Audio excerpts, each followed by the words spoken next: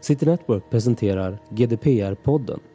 En podcast om den nya dataskyddsförordningen som ersätter den svenska personuppgiftslagen. Podden riktar sig till beslutsfattare, systemägare och administratörer som vill veta mer om den nya lagen och dess konsekvenser.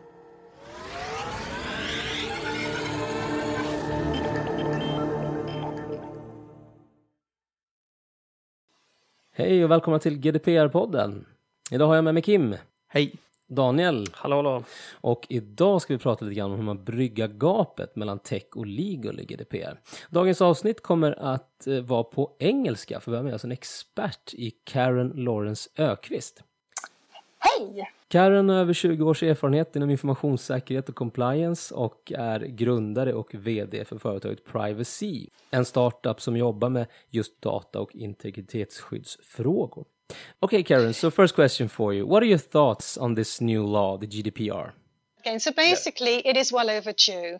Now the Swedish Data Protection Act, which is PUL, Personuppgiftslagen, is based upon the Data Protection Directive from 95. It's a rather poor implementation of the directive, and we can take that later. But the directive, when it was created, was created in a world that wasn't the world that we have today. We had computers, and some of them were connected to the internet, and Tim Berners-Lee had just created his www thing. But that was about it. Nowhere near where we are now, and the GDPR has been written as an upgrade to catch up with digitization, Internet of Things, Intelligent of Homes, and everything that we are today. In that, not only is our personal data about our digital shadow, but we have become our digital shadow because if you actually have a look in there's a new regulation being built at the moment, and they actually talk about personal devices. And this e-privacy regulation is quite exciting because where the GDPR misses out on how to do things, this regulation actually says how to do things. And it also talks about digital devices being an extension. It is an extension of our person. It actually encompasses a lot of things. So it's not just the GDPR that's an upgrade on a law that was actually created it was a directive that was created in 95 and implemented as a law in every EU member state. But we're also having to upgrade all of the directives that were hooking into the old laws with new laws and new regulations to be upgraded for digitization and all this cool stuff that basically our life is about nowadays. When we talk to people around in our business, we get both sides of the sword, so to speak. Some say this is going to be the biggest change we've ever seen in terms of handling of privacy or private data, PII data, and some say that they don't think anything is going to happen at all. They compare it to that millennium bug, essentially, that it was a lot of fuss about nothing. What's your thoughts about that? Should we? How concerned should we be? Well, firstly, you mentioned PII data. Personal identifying information is an American term for personal data. In the regulation, the GDPR, personal data is any data that is linked directly or indirectly to a natural person, a living person. So it could be the name of your cat. Exactly. I'm exaggerating, but I'm not really.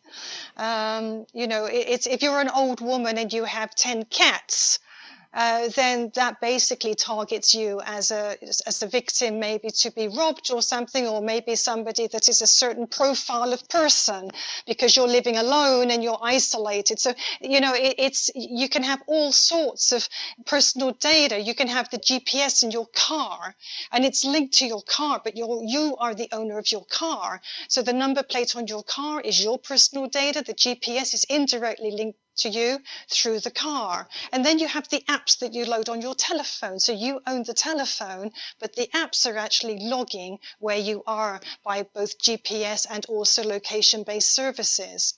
And this is where we start saying, okay, how is this different, if it's different from the millennium bug that led to such panic, you know, on the just leading up to the year 2000. And I remember it myself because I was sat in the data hall in CERN waiting for everything to crash, but of course it didn't.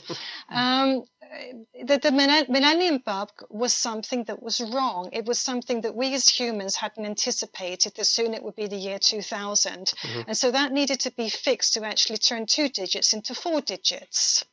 Now, with the GDPR, we are talking about here something that leads all the way back to human rights, 1948, the Human Rights Declaration of Human Rights, 53, when it became encoded in the Council of Europe. And the GDPR, an upgrade on the directive of 95, is basically just encapsulating that and making it so that it works in our digital society that we're all a part of today.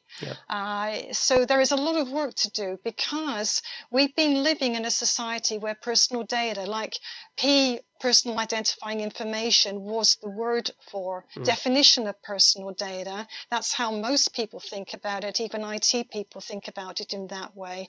And we've been storing personal data in that way as though it is personal identifying information and it is owned by an organization. But the GDPR has an enormous section that actually pertains to the rights of the data subject. And written between the lines all the way through that regulation, it talks about the rights of the data subject to know what's being collected on them and the right to have it removed, erasure, the right to be forgotten, and a whole load of other stuff that basically states, not literally, but between the lines, that personal data belongs to the data subject. Yeah, but the thing is, when I talk about the risks and making risk assessments in the companies, what do you see for risk assessment? Because I talk to major government agencies who say, this will be the same as pool. Nothing will happen. We can do how many breaches we want. We don't care. Because nothing will happen. We will never be audited. This will never be enforced. With the GDPR, it actually has been written so it's got teeth, and you would have read up that there are some penalties that can be, handed out to organizations. It's up to 4% of annual turnover. Or 20 million euro, whichever is the highest. Of course, there's actually 2 levels of fines, but then the fines are actually calculated dependent upon other factors as well. And there is a supervisory authority. So we have the Data Protection Authority. In UK, they have ICO, and in different countries, they have their own authority. But there will be supervisory authority that their role will be to enforce this. And they have to enforce this. Thank you so much for sharing your thoughts on GDPR in general. However, today we're going to talk about how to bridge the gap between tech and legal in GDPR, and that's basically what you do. Could you tell us a bit more about that? Traditionally, the requirement for data protection has actually been in the realms of the legal guys. And when I read the draft version of the GDPR, which came out in 2012, I saw that the requirements that it was making when it comes to digitization of data, information security, and also an understanding of how the business basically operates, business functions and processes, that the traditional place of data protection compliance or privacy compliance was not going to stay in the legal arm of an organization. It basically required a really strong collaboration between legal and the business, between legal and the business and IT and security. And if they don't do this, then there's going to be a real problem where even if they do start working on it early, they will not start right. So that's basically what we specialize in, at least, my company Privacy. we have a niche competence where we do bridge the gap between these different disciplines based upon our backgrounds. So the legal guys have to learn about the business and about IT and security, and the security and IT guys have to learn about the legal stuff, and they need to learn to eat legal stuff for breakfast. So it's, legal speak. George Orwell style. So that's where we are. So we have quite a unique team of people doing this. Yeah, we're going to ask you a whole heap of questions about that and tools and methods to how to do that. But first off, we've got to ask you about GDPR consulting. How does one do a requirement analysis when purchasing or hiring GDPR consultants? Well, first of all, I would check that they actually know what they're doing. I have a few like test questions when I'm first meeting with potential consultants, and the one thing that I normally ask them is who owns personal data, because most consultants, when they come from an IT background, they will tell you, of course, the controller owns personal data, and of course the controller is actually the organization that collects personal data. It could be Facebook, it could be Mini-Heta, it could be any legal entity that collects personal data as a controller, and they think that because they collect personal data, that they own personal data. And if they think in this way, they will do it wrong. And so that's the first question I ask them. Now, another question I may ask is how are you going to start if you're going to do a privacy program? And if they say they're going to start by doing a gap analysis, I will again say no, because if you try and do a gap, this is how I did it before in security. We used to go in and we used to do gap. But if you can imagine, the definition of personal data, first of all EU member states has changed from, this very sort of like, it's what people consider it to be, personal identifying information, to any data that's linked directly or indirectly to a living person. That's the first thing. And the next thing, if you take Sweden, because Sweden is very special, they have two anomalies, you could say, from the directive. One of them is the missbruksregler. It translates in English to Misuse Act. And what they stated in the Swedish Data Protection Act is all unstructured data is exempt from the Data Protection Act, from POOL. So that's the second thing. So that means all unstructured data in organizations, this could be data in emails, in Excel sheets, in Word documents, they are all exempt from POOL today. And the third thing is that there is actually a clash, and this happens in a lot of countries, but it's more the case in Sweden than any other country, between the Data Protection Act POOL and Offentlighetsprincipen, the Freedom of Information, the Freedom of Press Act here in Sweden. And what this means is that our personal identifying number is public data. So if the consultant says they would do a gap, it means they are not aware of these three fundamental differences between where we are now and where we need to go in the future. No. Wow. That's quite contradictory to what we've been hearing. No, it's not, actually, to be honest with you. Yes, we say gap analysis, but we are expecting people to understand what Karen just mentioned. And this is something that we harp on as well when we talk to our customers and other people, that it is a difference, massive difference between POOL and GDPR. Just those three things that just was mentioned. So, in fact, we do say do a gap analysis, but that is based on the fact that you understand the differences between the laws, and that is the key. I don't believe that enough people understand the differences between GDPR and POOL. If you talk to tech people, they still think of columns in a database and nothing else. And we try and say you can't think in a database in a structured manner anymore. But that's, so exactly. So right. I have one more for you. Risk, and when I will ask them if they were to do, it's called a data protection impact assessment. It's a privacy risk assessment in the GDPR. I call it privacy impact assessment. If I will say to them, okay, you're going to do a privacy impact assessment, what are you going to do it on? If they tell me they're going to do it on an IT system, then I will again say, why start on an IT system? Because basically, I would want to start with the data asset. The data asset is a discrete, it's a discrete, if you sort of look, a data asset is defined by the purpose, the SIFT. Why are we collecting this personal data? So in an HR database, for example, we are collecting personal data because we have to. We need to recruit people. They need to do their job. So there's data there. So there you have a very discrete purpose, which is a great scope for your privacy impact assessments projects. And the way that I work is I work on this scope through discrete steps to get through to the output of privacy risk, which is potential harm to the data subject. But I would start doing the assessment by data asset, not by IT system. There's a difference.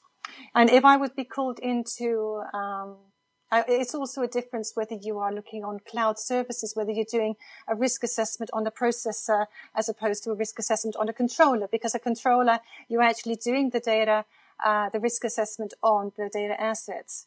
And you look at the actual technology as a separate part of the assessment. If it's a processor, I am focusing on the actual IT systems, the cloud services, and also the legal agreements that they have with the controllers. If I were to purchase a consultant to do this job for me, this actually the question that actually came up a couple of weeks ago when we had a GDPR seminar up in Stockholm. It was the quality of the service from that consultant in terms of if I do hire an external party to help me out with my GDPR compliance, and we agree that this is all fine and done, and the work has been done, and the consultant leave the companies and moves on to the next business of in hand.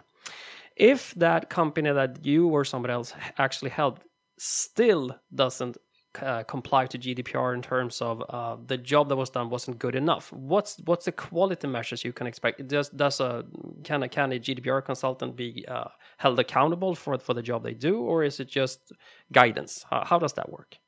Yeah, basically, the way that we work is that we document everything. So we want to, with the GDPR, you will be penalized as an organization if you're not compliant. However, if you actually have the evidence to show that you're on a journey to compliance, or that you have tried your best and you are following industry best practices, then it's unlikely that you will be penalized. You will be warned, and then you need to fix it. So when it comes to quality of consultant, I would want to have one that is a very, very top-level project manager, somebody that doesn't get scared away by scope, that knows how to scope things tightly. And we're sort of quite keen on agile. We like to keep things small and work with small so that we don't get indigestion by eating the elephant all at once.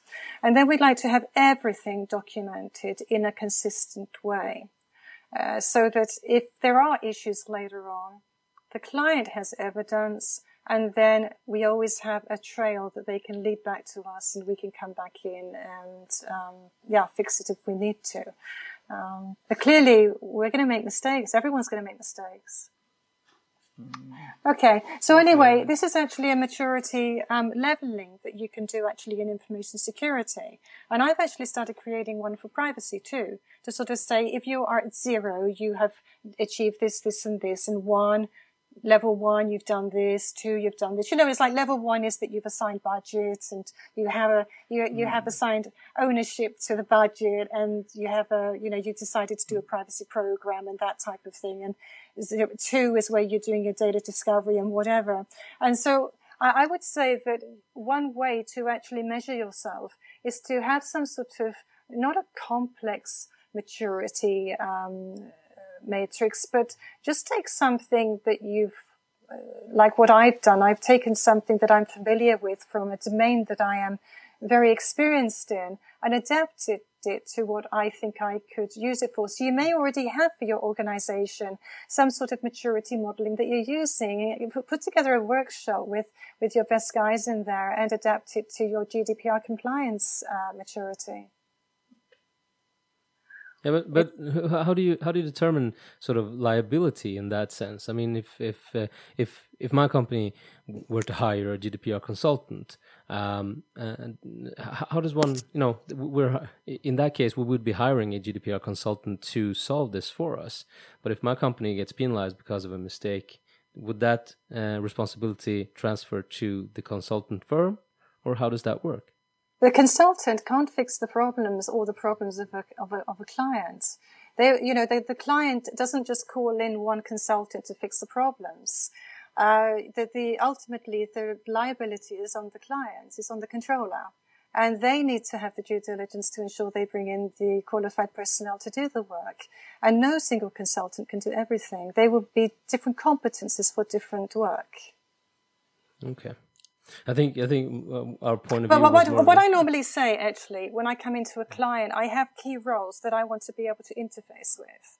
For example, one key role that I want to interface with when I come to a client is I want to have their architect guy, and I call them the privacy architect guy, that they should make in their environment.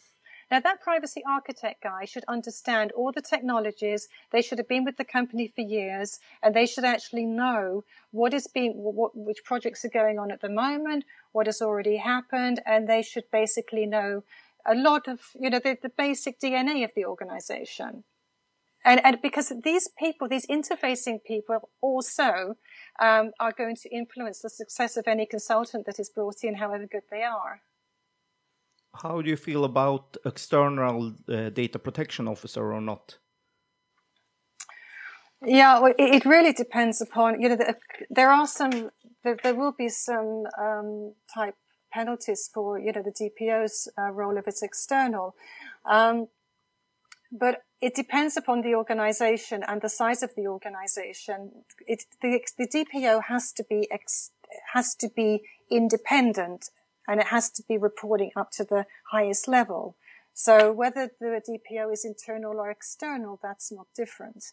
There are some conversations going on about DPOs. If they're external, they can't be completely independent because they want the job and they want to keep the client happy, type thing.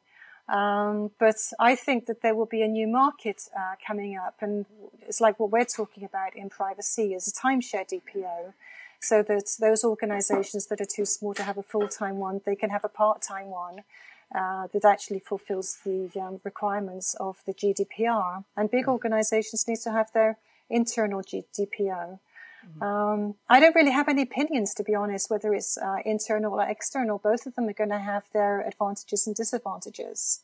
We'll have to wait and see what happens in practice.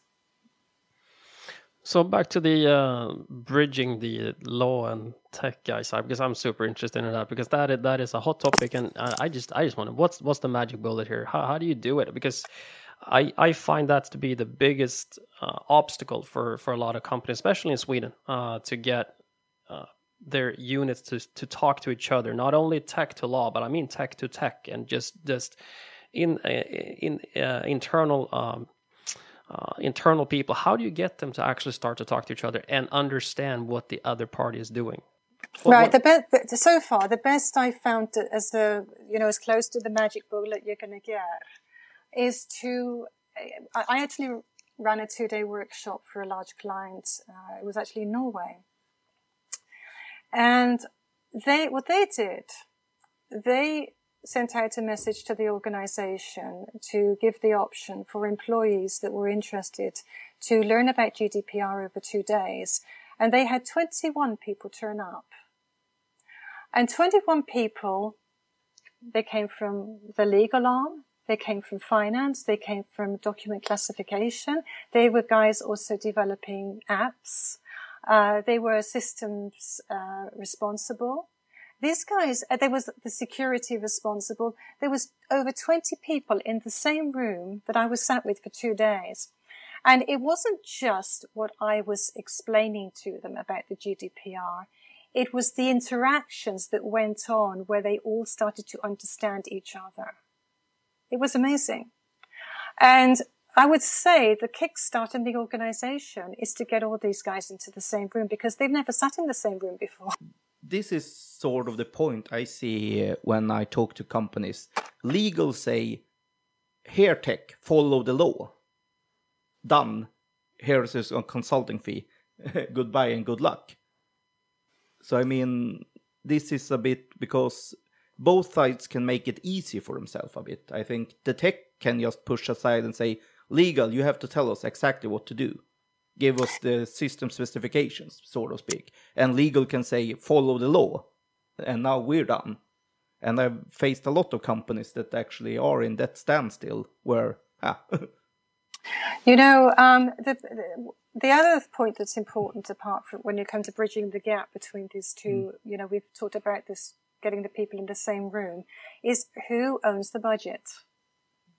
Who's going to lead this? And whether it was a coincidence or not, but both in Sweden and in England, our first large clients were actually, the budget was held by guys that were qualified as with an LLM, a legal degree. But they had been doing compliance as their job for the last 5-10 years or so. So these legal guys, they understood the complexities because they were educated in the legal profession, but they had been driving compliance. So they understood, they had actually themselves bridged the gap. And when I said to them, why do you bring me in? Because I'm not a lawyer. And when I started, I didn't have a legal guy on the team like I do now. And they said, because the legal guys won't get this because there's too much business in it. And the business guys don't get the legal things or the IT things, or they might get a bit of IT, and the IT guys don't get the legal things. Although the problem with the compliance guys is they think they know it's a tick box approach, but it's not. So they'll get it wrong. He said, that's why I brought you in. So who leads it? Who has the budget? And who leads it? Needs to be someone that is able to pull these disciplines together and to get them talking to each other, and to be knowledgeable enough or educated in one way or the other, but somehow bridge the gap to be able to know when the legal guys are saying, yeah, okay, there's not much more you can do, or whether it's bullshit and they need to be working more together. It needs to be a strong character leading it, basically. Do you have any sort of concrete tips, tools and other methods to bridge the gap, other than putting people in the same room? It's training. It's not, there's no real, the magic bullet is people. Bridging the gap is about bridging the gap between people. So it's actually, but what I've done, for example, I became frustrated right at the beginning of the journey because I found that my security colleagues, the colleagues that I was working with before who were experts, really didn't get the privacy thing. They thought that security, they thought that privacy was a part of security. Because the ISO 27002 control framework does have actually some privacy controls in there. Under compliance, there's about three of them or something about data protection. So it's not surprising that they were thinking that. Just getting these guys to understand that, yeah, sure, in the world of intellectual property, they can do their security thing, and their security is what rules. In the world of privacy, when you're talking about personal data, security is needed for privacy. It's not the other way around. Without security, you can't have privacy, but security is a subset. So what I normally do is I basically talk about a common language across the organization. So what is founded on privacy is nothing new. There is actually a lowest common denominator in privacy globally that nobody really talks about. And that's the OECD privacy principles. There's 8 of them. And it starts off with 1, collection limitation principle. Collect only what's needed for the purpose, and if necessary, get consent. 2, data quality. It's not security. We as individuals, we move house sometimes, we change name. Personal data has to be kept up to date. 3, purpose specification. And this is what I use for scoping my privacy impact assessment projects. There has to be a purpose for the collection of personal data. If there is no purpose, you should not be collecting it. 4. Use limitation. Within an organization, the use of personal data must be aligned to the specific purpose. So use of personal data is anything you do with data, personal data, including storage, archiving, online, offline, and backup. 5 is security safeguards. Now we get to the InfoSec stuff. It's everything about security that you need to do in order to comply with everything else, the other 7 principles. 6, individual participation principle. Now this maps in directly to the rights of the data subject in the GDPR. 7 is openness principle. The client, the controller, has a responsibility to be completely open and transparent with the data subject. And the most common medium that we're aware of today is the privacy notice.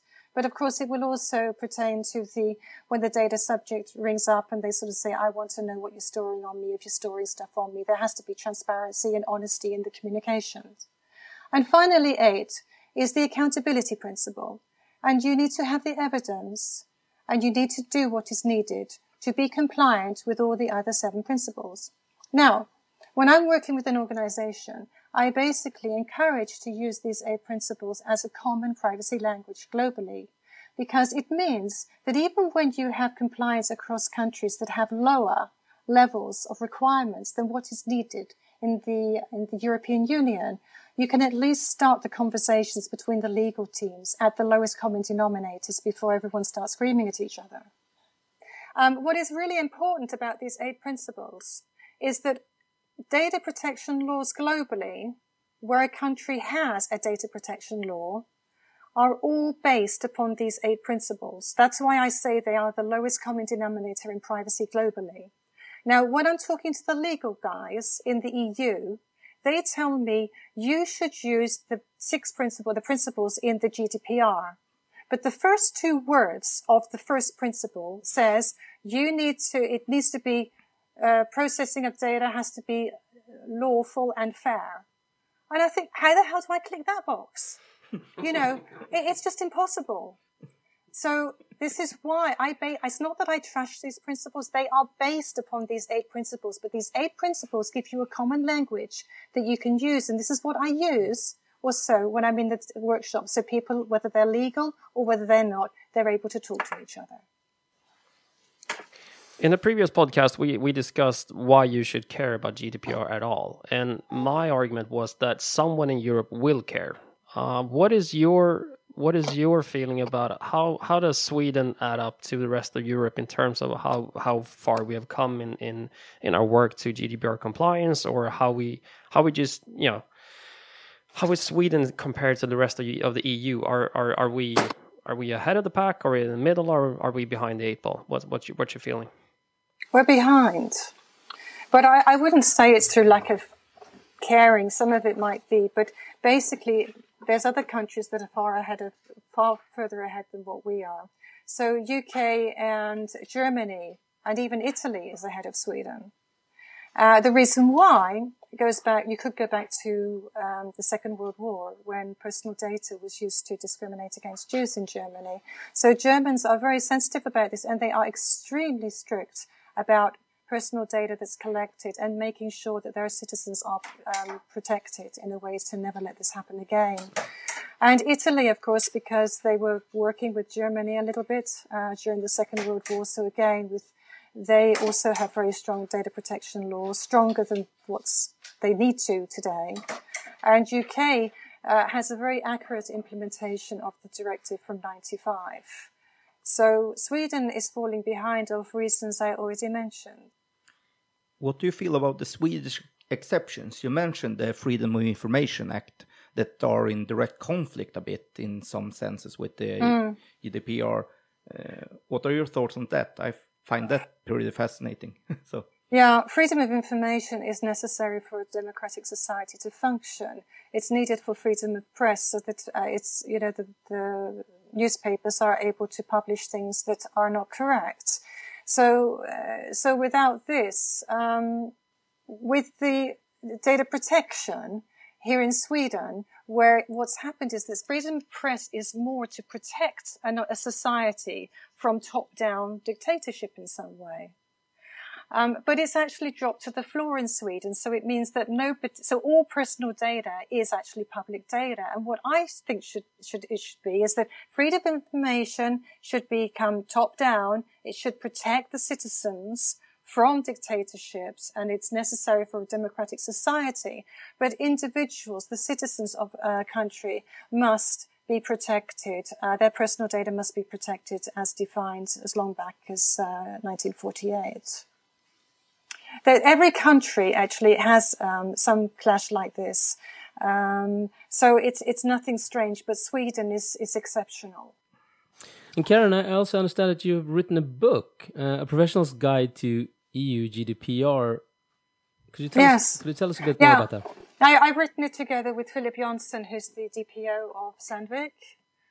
He was actually DPO of Säpo, Swedish Secret Police, before. So he's a legal guy, and he believes that we need to be surveyed for our own good to protect us against terrorists, and I say that we need to be free. So we are completely opposite in our opinions of what privacy and the government's role, like in the US. I'm a big Snowden fan, for example, and what he did. So that makes it interesting, because he comes from a very legal perspective, and I come in from a chit-chat sort of perspective. So the idea is with the book is that it should be for somebody like me, before I became, a privacy expert, to actually understand all of this stuff. It's basically, I wrote a book in 2009 it was published, that was Virtual Shadows, and that was purely about privacy and about what was happening. It was about the surveillance society, it was about Internet of Things and all the cool stuff that's actually happened now. So now this is more about practicalities and helping an organization to comply with this regulation, and to do it in a way that actually is applicable. It's not difficult. It is difficult, but it should be doable. It shouldn't be too complex. We need to cut it down into small pieces and tackle it in that way. So that's what that book is about. It's more of a hands-on, how to do it book. I have a question a bit. Just your thoughts about what's happening internationally now with the Brexit, the snooping law in UK, with Donald Trump, and the disbandment of privacy for any foreigner except US citizens. Do you think we will have more isolated regions instead of a global region, or? Oh, well, Brexit, UK, they will. The Information Commissioner has made it a quite strong declaration that they will be compliant with GDPR. So I don't really see there being any difference there. How everything else works, I don't know. But as far as GDPR goes, UK will need to be compliant with that. As regards to Donald Trump, okay. I think that, not that I think, I don't really like the guy that much for obvious reasons, because I'm a privacy advocate, and what he's doing is not very privacy nice. So we'll move on from that. And on that bombshell, it's time for us to wrap up this episode of GDPR-podden. Tack så mycket för att ni har lyssnat. Vill ni diskutera avsnittet eller prata om GDPR i allmänhet, använd gärna hashtaggen GDPR-podden i sociala medier. Thank you so much for joining us, Karen. Tack!